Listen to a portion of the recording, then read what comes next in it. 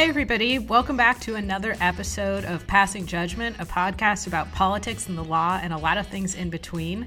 I'm your host, Loyola Law School professor Jessica Levinson, and this time I'm going to go it solo and talk to you on my own about a topic that's been in the news a lot, which is who Joe Biden is going to pick as his vice presidential running mate. And this has obviously gotten a lot of chatter, a lot of attention, in part because it allows us to not think about things like curves and death rates and bending curves. And it gives us a little bit of a relief, frankly, from thinking about the pandemic. And one of the things we know about this vice presidential pick is that Joe Biden has pledged to pick a woman. I've been asked a lot about, is that a good idea? And some people have said, why would he box himself in? We're in the fight of our lives. He should pick whoever he thinks is going to be the best running mate. Others have said, we're finally at the point in 2020 where it is a safe political calculation that picking a woman as a running mate won't hurt and actually will likely help. And for me, that's the major takeaway, that the presumptive nominee for the Democratic nomination thinks that it will actually help him politically, or that it's certainly the right decision to pick a woman as a running mate.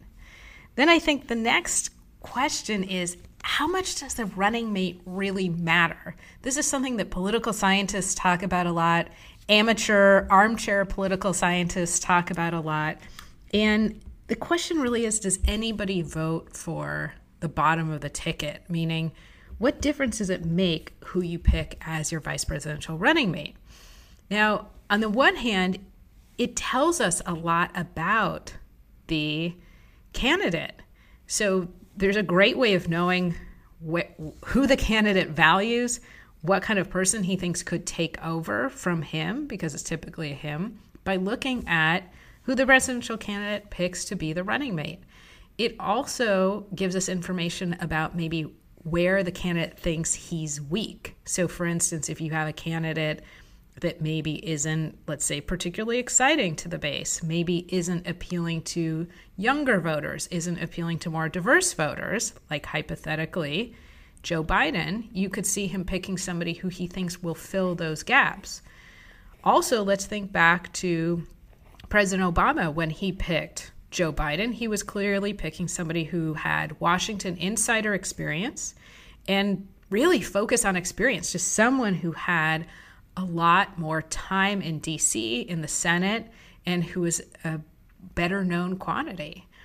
The other thing that vice presidential candidates can do is they can potentially help win their states. And that's what's interesting about Joe Biden's shortlist here, is that for a lot of the contenders, their states aren't necessarily in play. And I'm thinking about California, for instance. And then again, of course, there's the thing that's really important for this particular race, which is I increasingly think that people are either voting for or against President Trump. And so it's really secondary, really, in a sense, who Joe Biden is, and then really far down maybe who his running mate is. I think obviously Joe Biden is hoping that he'll be able to get some energy, that he'll be able to get some enthusiasm out of his pick. And so who are we thinking about? Well, first, the front runner for a long time has been California Senator Kamala Harris. And she has always been at the top of these lists. And she, of course, is the senator from California, as we said. She was the California Attorney General. Before that, she was a prosecutor. She was a district attorney. And she really had a breakout moment in her race to be president in the debates where she went after Vice President Biden and his policies on busing. And she told this very personal story about her schooling experience. And then she turned to Vice President Biden and she said, that little girl was me and your policies hurt me. And so one of the questions will be whether or not Kamala Harris and Joe Biden can come back from that moment. I think there's a lot of indication that, in fact, they have mended fences, that Kamala Harris was friends with Joe Biden's late son, and that there may be some comfort between the two of them. She certainly has gained national exposure as a result of her run for president, also a result of her time on the Senate Judiciary Committee. She famously questioned now Justice Kavanaugh pretty toughly. And so I certainly think you can't count her out. One of the things that's come up in the discussions of Kamala Harris is people say, well, is she too ambitious? And I think the response to that, quite rightly, is show me a vice presidential contender who's not ambitious. And this does seem like an old kind of sexist trope that people trot out. So our next contender is Susan Rice. She was the National Security Advisor during the Obama administration. Before that, she was ambassador to the UN, the United Nations. So she kind of recalls that era that a lot of Democrats want to go back to, the Obama era. She's certainly known in Washington, D.C. Joe Biden knows her well. They work together. She has deep international experience, foreign policy experience. She does not have experience running for office. And so that, I think, is a question mark for her and for other people who are wondering how much difference it makes that she's never run for elected office, obviously never won. And in a pandemic election, when campaigning has changed, how important is it that she's never campaigned before? So she is someone who I think you absolutely can't count out. That's Susan Rice. Next on our list, someone else from California, Representative Karen Bass. She's known in California. She was a legislator. She was Speaker of the Assembly during the Great Recession, the first African American to serve as Speaker. And she certainly, again, is a known quantity in California, not as known nationally. And so I think one thing we might look for is if Kamala Harris becomes a vice presidential nominee and wins, there will be an opening for a Senate position, for U.S. Senate in California. And then you might see California Governor Gavin Newsom maybe appointing Karen Bass to that position.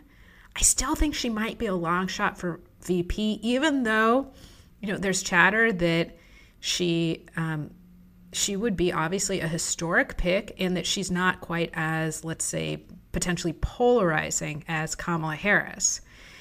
Now, another name being floated, Senator Tammy Duckworth from Illinois. She's an Iraqi war veteran. She lost both legs based on her service. She's a Purple Heart recipient. She's worked a lot on veterans issues.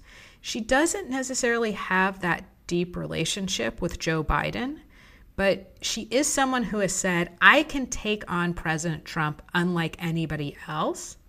And that, of course, is very appealing to a lot of Democrats, which, again, I think is what Joe Biden is really looking for here, which is who can excite the base, because the name of the game is going to be who can get people out to vote. I don't think there are that many undecided voters. I think there are people who haven't decided about whether or not they're going to vote.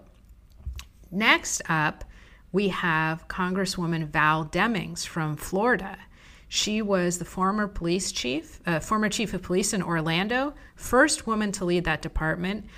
People generally at this point, I think, nationally know her name if they do, because she was involved in the impeachment of President Trump, and she was one of the impeachment officers who tried the case in the Senate and did so and won a lot of praise. So again, she's another African-American woman who has a prosecutorial background, or I should say, a law enforcement background, and she comes from Florida. And if she can help Joe Biden win Florida, that will be huge. I'm old enough to remember when it was 20 years ago, the late Tim Russert held up a sign on election night, the 2000 election night, when it was very close between George W. Bush and Al Gore. And the sign just said, Florida, Florida, Florida. And if Joe Biden can capture Florida, then he is really on his way to the Oval Office. And then, of course, there's the one woman who has kind of, I think, fallen out of favor a little bit, whose star has fallen a little bit when it comes to these discussions, and that's Senator Elizabeth Warren, who, of course, herself, again, ran for president.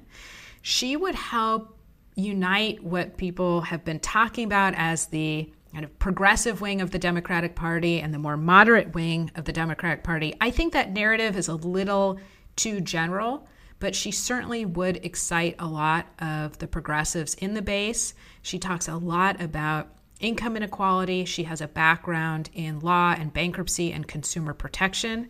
Of course, the Consumer Financial Protection Bureau was her brainchild. That's what she did before she became a senator from Massachusetts. And so it's interesting that she's at the end of the list now, but the other contenders are all women. They're all people of color. And we don't know, and I don't even know if Joe Biden knows at this point, who he's going to pick. But we know that it will be a turning point potentially in his election where, again, what do I think he's really hoping to get out of it? Excitement. What he's really hoping is that this person will, I think, make up for what he knows is an enthusiasm gap where a lot of people are looking at him as just not Trump. And I think he is really hoping that the bottom of the ticket will make him a little jazzier, for lack of a better term. So with that quick rundown, thank you so much for joining us, for helping me solo pass judgment. And I hope that you'll join us next time. You can find me on Twitter at Levinson Jessica, the podcast on Twitter at Pass Judgment Pod, and the podcast on Instagram at Passing Judgment Pod. We'll see you next time.